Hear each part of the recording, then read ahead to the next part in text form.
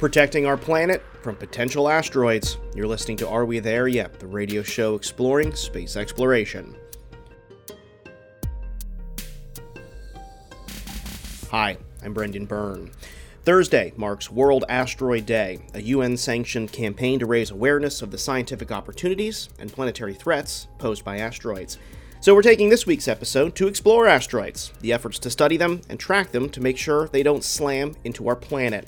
First, we'll start here on Earth. We'll speak with a planetary scientist about efforts to identify and track these asteroids using ground-based telescopes before they become a threat to us here on Earth. Then we'll talk with a policy advocate calling for more funding for a space-based telescope to map our sky and track potential cosmic rocks on a collision course with our planet. Protecting our planet from a catastrophic asteroid encounter. That's ahead on Are We There Yet? Here on WMFE, America's Space Station. There are more than 30,000 asteroids that we know of. And while space is big, and there are few of these asteroids that pose a threat to us here on Earth, there's still a risk one might strike the planet. Major extinction events like the one that killed the dinosaurs some 66 million years ago are thought to be caused by asteroid impacts. And while we're still working on solutions to deflect one on a collision course with Earth, identifying these things is the first step in prevention. Planetary scientist Luisa Fernando Zambrano Marin is on the hunt for these asteroids, and she's using ground-based telescopes to spot them in the sky. One of those telescopes is the Arecibo Observatory in Puerto Rico.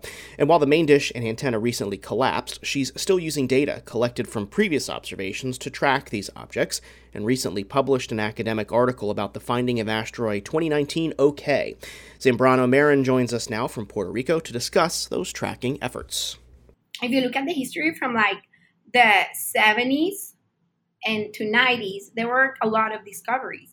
And I was just reading a paper for my next paper, and they were saying where we found 40 fast rotators out of, the known 1,800 NEOs. This is 1990 and some 1990s. Right now, the database has more than 35,000 objects. Okay, that's a lot. That's a lot. However, Congress passed a resolution many years ago where it mandated NASA to find all the objects that are larger than 140 meters and all the objects on the kilometer size, and all the objects that are smaller that could have a threat to not only the planet as a whole, but if it impacted urban areas, it could be catastrophic. So following that, they sponsored programs in JPL and in surveys like Sonar and Catalina Sky Survey. And right now we found pretty much all of the ones that are understanding that are there. We feel studying the population that we found pretty much all of the ones that are really big, like on the kilometer size. But we're still lagging, and we still have quite a few, but we don't know how many we're missing, right, of the smaller ones, because they could be formed by collisions, or they just spin out of the other body, whatever. So those are the ones we're lacking on, and we don't know. We say we have 90%, but we don't know if that's really accurate of our knowledge of how many we're missing. And we discover more every day because we have dedicated surveys to do this. So that's good. But the long and short is just knowing where these are is half the battle, and very important in protecting our planet, right? Exactly. So we can know also where it comes from. I don't know if you've heard about meteor showers. They happen very often. So these meteor showers are literally rocks falling into the atmosphere. And the thing is that they're not big enough to survive. Not all of them are big enough to survive the landing. Most of them are pretty small, so that as they're coming in so fast that they burn themselves in the atmosphere. I don't know if you've seen a re-entry of a spaceship, like the shuttle or Orion, whichever. You can see the heat, right, on the heat shield, because you're coming so fast that it's burning. It's evaporating in the atmosphere, and they leave traces of minerals, of materials, of what they were made of. The upper parts of the atmosphere are not dense as in molecule composition, like lower. That's why we can breathe, because we have a lot of air. Up there is mostly like loose ions and loose electrons. So that's something that Arecibo also studied. the upper parts of the atmosphere. So all those are just meteor showers that come from parent bodies. Like we know the Geminates come from Phaethon, which is an asteroid we also observed Arecibo. And like that, we're kind of trying to understand the parent bodies of these meteor showers. You're not putting my mind at ease at all during this conversation, but so thank you for that. But no, but it just goes to show just how important all this is, and to really identify all of these things. You mentioned something about how satellite constellations are making it even more difficult to make these observations. What's the outlook on that? Is this going to get worse, or is the only way to kind of mitigate some of the challenges with these satellite constellations is moving your telescopes to space? Is that going to be the next step? That would be amazing. Well, we do have the James Webb and NEOWISE hopefully very soon. Um, well, I'm not the field in optical right now. I'm not doing optical astronomy and planetary sciences, so I don't know the state of the art of technology. But my gathering and from the feeling of the community is that even though you have like the manifesto and the list of where all of them are at any given time, they're still going to corrupt your data, because if the trace is passing right where the point is, like this is your trace and your object is right here, you will not see it. You will not see it. So I don't know, maybe we need to ask ourselves if really having a constellation, like doing this net around the world when we have millions of pieces of orbital debris orbiting the Earth, and it's pretty much, a gigantic trash center. You can see it as a beehive right around Earth right now. Like it's hundreds of thousands of objects that are there. And when people from certain faiths talk about the apocalypse, the end of times, and it says fireballs raining from the sky and things like that, I see satellites falling. I'm like, Me too now. yeah, Me too. I can see that. I can totally see that. Like not to mention that all the things when you deorbit them, they have a designated satellite graveyard in the Pacific Ocean. And they're talking about deorbiting the International Space Station. That would be, and we can do a separate thing about this, because I can get Rick Tomlinson and me sitting down and talking about that. Yeah. But going back to the asteroid in 2019, okay, I was mentioning to you, like when they come in, they can dissociate, they can break up, right? So Mm-hmm. we are the point of civilization that we're the first species that could actually prevent a natural disaster if we know ahead of time, of course, that the asteroid is coming, because we could deflect it.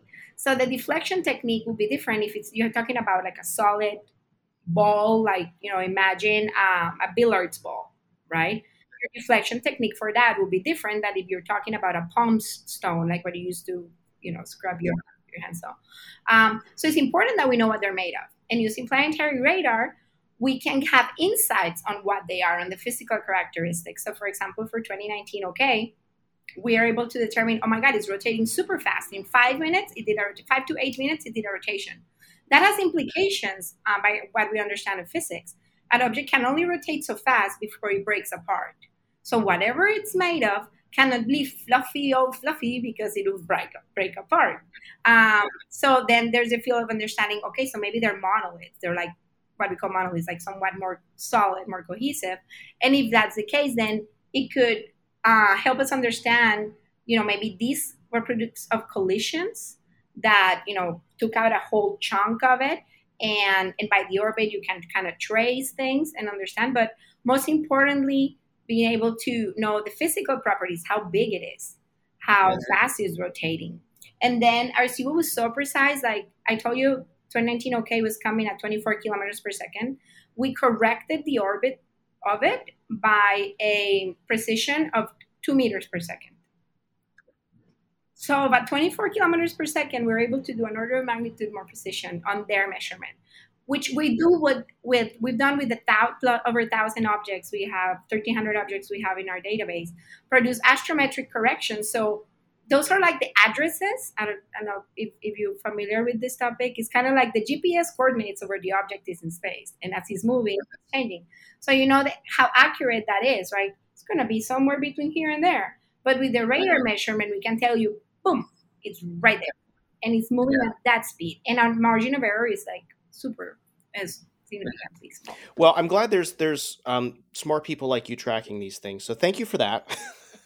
One thing I do find really fascinating with your finding is that this was done with Arecibo data, and as we know, Arecibo is not functioning anymore, but it still is playing a role in this kind of research, right? Can you explain how you're using Arecibo despite it not making active observations right now? So our observations, we were the only research group. Arecibo has three research groups: space atmospheric sciences, astronomy, and planetary radar. So we were the only group whose instruments we had to do it by hand. So we were literally moving cables to change the frequency and attenuate the signal with buttons, and we had to calculate and all this. So it was very time consuming to do the observations. Therefore, we not always had a lot of time to process data, which led to a backlog of data that's still available. So one of our priorities right now and what we're doing is looking at all that data first, doing an inventory. Okay, what do we have of all these observations? What observations do we actually made? And of the ones we made, which ones do we have good data from? And then upload that to a planetary database system, the PDS, where all the scientists can have access to it. And now our future work is to focus on those groups of asteroids and get out more processing, since we have like new scripts, new things that we can use on it. So we have data. In Spanish, we say tela para cortar, which is like fabric to cut. We have a lot of fabric to cut there. One of the great things is that many of these objects have been observed again by optical telescopes. So we can provide that information, and even ourselves, we have in our group people that are knowledgeable in photometry, that we can compare like their data with what we have, or we can give them our data, which is something what I'm doing in my next paper. Kind of compare how fast the rotation period from the optical observations are with what radar took. Fascinating stuff. Well, thank you so much for keeping a watchful eye on the skies and sharing your research with us. Thank you. Thank you. That was planetary scientist Luisa Fernanda Zambrano Marin. Still to come, taking the asteroid tracking to the sky. Are We There Yet? Is back in a minute.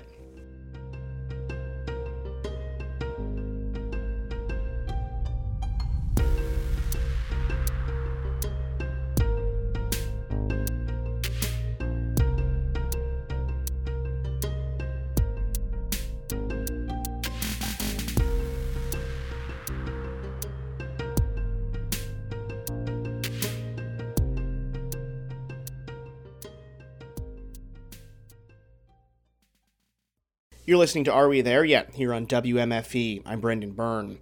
Earlier in the show, we heard about ground-based methods to track asteroids, but there are some limitations to looking for these things from here on Earth.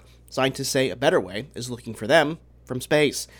One of the missions on the books is the NEO survey, which would scan the sky for potential threats to our planet.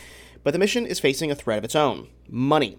NASA cut funding for this mission in its recent budget proposal, a move advocates like the Planetary Society are calling on Congress to reverse.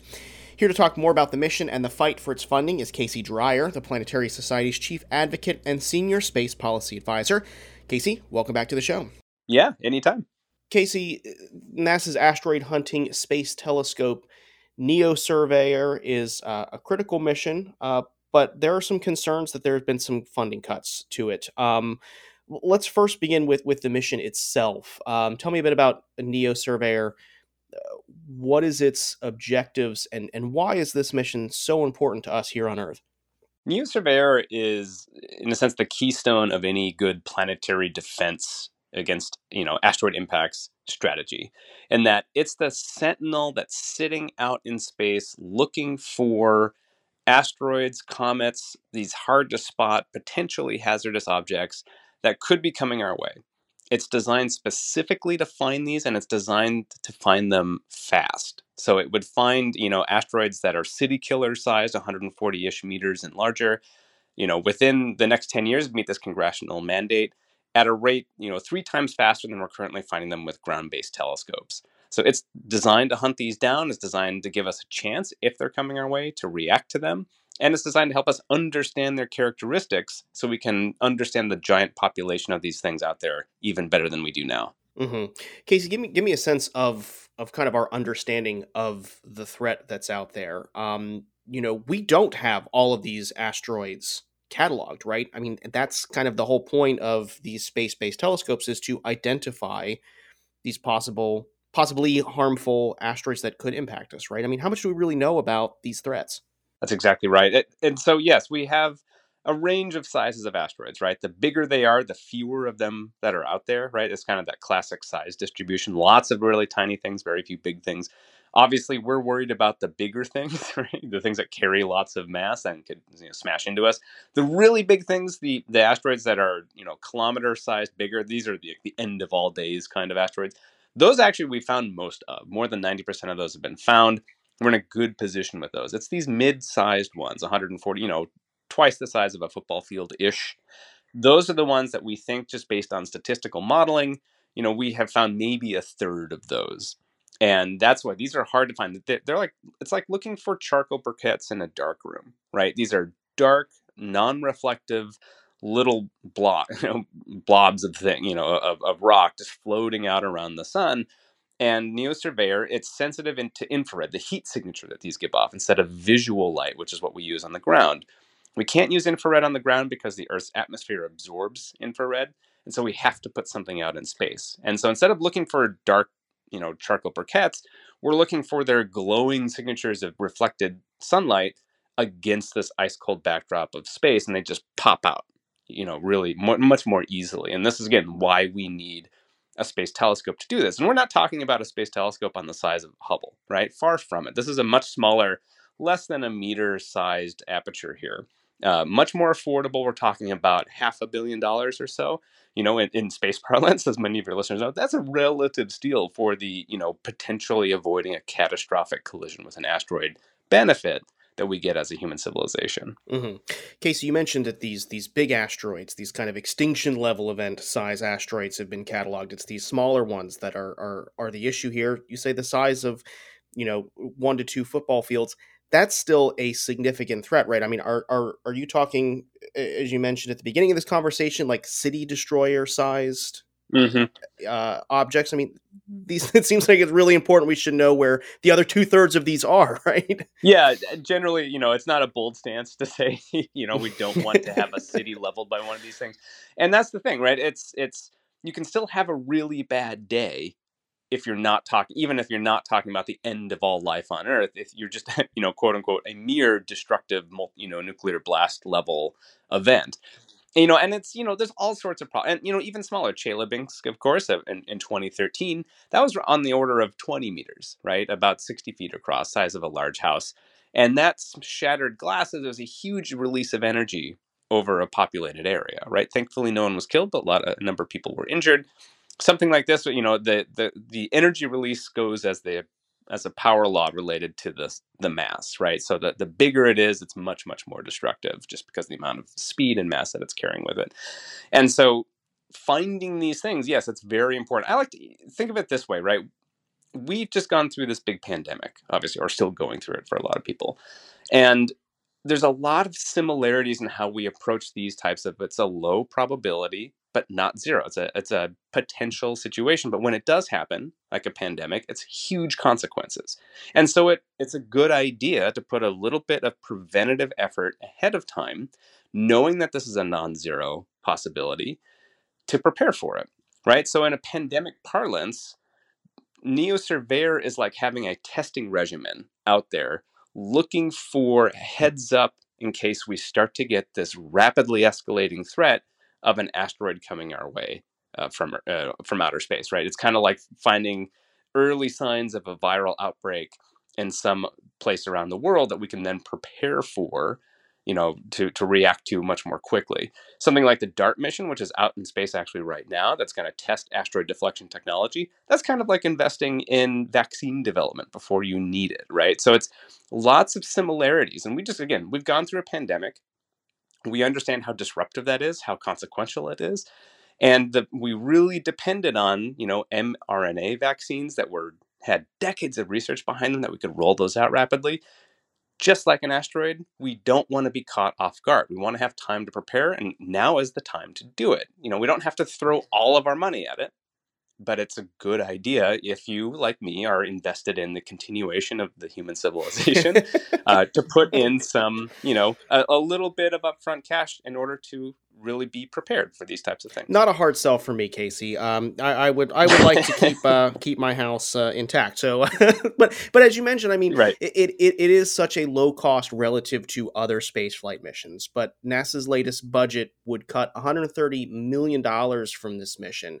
Your organization, the Planetary Society and the National Space Society, signed a joint letter asking Congress to reject these budget cuts. First, let's talk about what would this budget cut do to this mission. I mean, this is a substantial amount when you talk about the overall mission cost, around $500 million, right? Yeah, it's about 75% less than was expected this year, right? And so, it takes multiple years to build a spacecraft, right? These are boutique handmade items specifically and carefully designed to do exactly what they're, you don't buy a NeoSurveyor off the shelf at Walmart, right? You have to design it and build it specifically for this one purpose. Nothing like this has ever been done before. And so last year, Congress fully funded a request of about $140 million. And the idea was that this is ramping up. You're starting to build this. You're going to launch it in 2026. You're buying flight hardware. You're ramping up your team size. You're hiring engineers, project managers. It's going through this normal process. And so it was a very big surprise earlier this year when NASA proposed its upcoming budget request. And that had this huge 75% drop. Notably, they didn't cancel it, right? So it could be worse. This isn't complete end of this mission. But when you cut that much money from a mission in active development, it basically throws this project into chaos, right? They were not planning to have this little money. They were planning to grow and keep hiring engineers, designing things. You can't just turn this stuff on and on like a light bulb. And what that does is it's going to delay the launch of this mission by a number of years. It's going to very likely increase the overall cost just because they're having a lot of, it's just very inefficient right now. They have to start laying people off. All the flight hardware they bought may not survive, may not be rated to last these extra years in order to launch. They may have to procure new flight hardware, even though they've already bought stuff, right? It just creates a lot of confusion, a lot of disruption. And it slows everything down, increases the cost. And meanwhile, we're not looking for these things, right? We have our ground-based telescopes, but we're delaying this process of rapidly finding near-Earth asteroids by a number of years. At least 2 years is what NASA says. And so it's just not smart investment. It's not a good way to spend money. It's not an efficient use of taxpayer money. And at the end of the day, right, it just delays the outcome that we want, which is to find things that are potentially threatening to us so we can react to them if we need to. Mm-hmm. Where did this cut come from? Well, we should be clear that this wasn't Congress proposing the cut, right? This is coming from inside the House, right? The phone call's coming from inside the House in this situation. This is NASA itself saying, we're proposing to cut money from this. Congress, do you agree? And in this case, what appeared to happen and what they kind of stated, somewhat clearly, actually helpfully, right, was that the overall budget line, so planetary defense that funds the NeoSurveyor, that budget line was kept flat from the previous year, right? Their overall program line was flat. But at the same time, what happened was the cost of Mars sample return, right? The big effort to return these soil samples from Mars being collected by Perseverance, that increased in budget need. And also Europa Clipper, this big flagship mission, obviously huge fans of both of these missions, but these are big, expensive flagship missions. That increased in budget too, they said, because of COVID situation and other delays and disruptions. And so what happened was you had these two big projects growing in size in their resource needs at a flat budget line, right? So something had to give. And in this case, they don't exactly say why they chose NeoSurveyor, but that was what they chose. They said, we'll diminish this. They also canceled, of course, Mars Ice Mapper, a very, very small Mars mission for NASA contribution to also save some money. But the real big chunk was NeoSurveyor. And if you add up the increases in both Mars Sample Return and Europa Clipper, it adds up to, roughly $130-ish million. So, and those were clearly identified as same thing. So it is a situation where the programmatic priorities of NASA for these projects, given a flat budget, were higher than the programmatic priorities of NeoSurveyor. Gotcha. Your joint letter to Congress calls to reject these budgets. But I've got to wonder, Casey, is the fear or the concern that initiatives like NeoSurveyor and bolstering our planetary protections, is it going to take a large event to happen for the priority to shift and for things like NeoSurveyor to get the funding that they need? I really hope not, right? I mean, that's kind of what we're trying to avoid here. But, we have a very reactive system. We compare, again, you make the pandemic comparison. We were spending on the order of a few $100 million, maybe $1 billion a year on these national health initiatives for pandemic preparation, for vaccine development, preparation for corona-type viruses. And then when it hit, we ended up spending literally trillions of dollars, right, in mitigating programs. And so you couldn't have anywhere gotten near that without the catastrophe we went through. And, that's very similar to what we're facing now. Though, of course, with an asteroid strike, there's not much you can do afterwards to mitigate it. You're rebuilding after something like that. And what we're trying to do here, I think, and this is why I keep making the comparison, can we use the framework of this experience that we all just went through? We put in a little bit of prevention now, as we did with mRNA vaccines. That clearly paid off for us. And so that's why I like to make the comparison. But again, everyone, I think, except for true misanthropes, maybe, are pro let's keep civilization going. And it's just generating that you can see it's very disappointing to see. It's a very understandable bureaucratic decision, right? Even though the big picture, it's very, you're playing a huge risk. You're throwing the dice. And most of the time, that's fine, right? It's a low risk. But the consequences of being wrong are extremely high. $500 million seems like a small price to pay for the continuity of civilization. So yes. I appreciate your efforts, Casey. Casey Dreyer is the Planetary Society's chief advocate and senior space policy advisor. Casey, thank you so much for joining us. Always a pleasure. Happy to be back. That's going to do it for this week's show. Be sure to subscribe to the show's podcast feed. Get it on NPR One, Apple Podcasts, Spotify, or wherever you get your podcasts. Or visit WMFE.org/Are We There Yet? Are We There Yet is a production of WMFE, America's Space Station. Editorial guidance this week from Latoya Dennis. Our intern is Caroline Brockler. Support for Are We There Yet comes from our listeners. And until next week, I'm Brendan Byrne. Thanks for listening.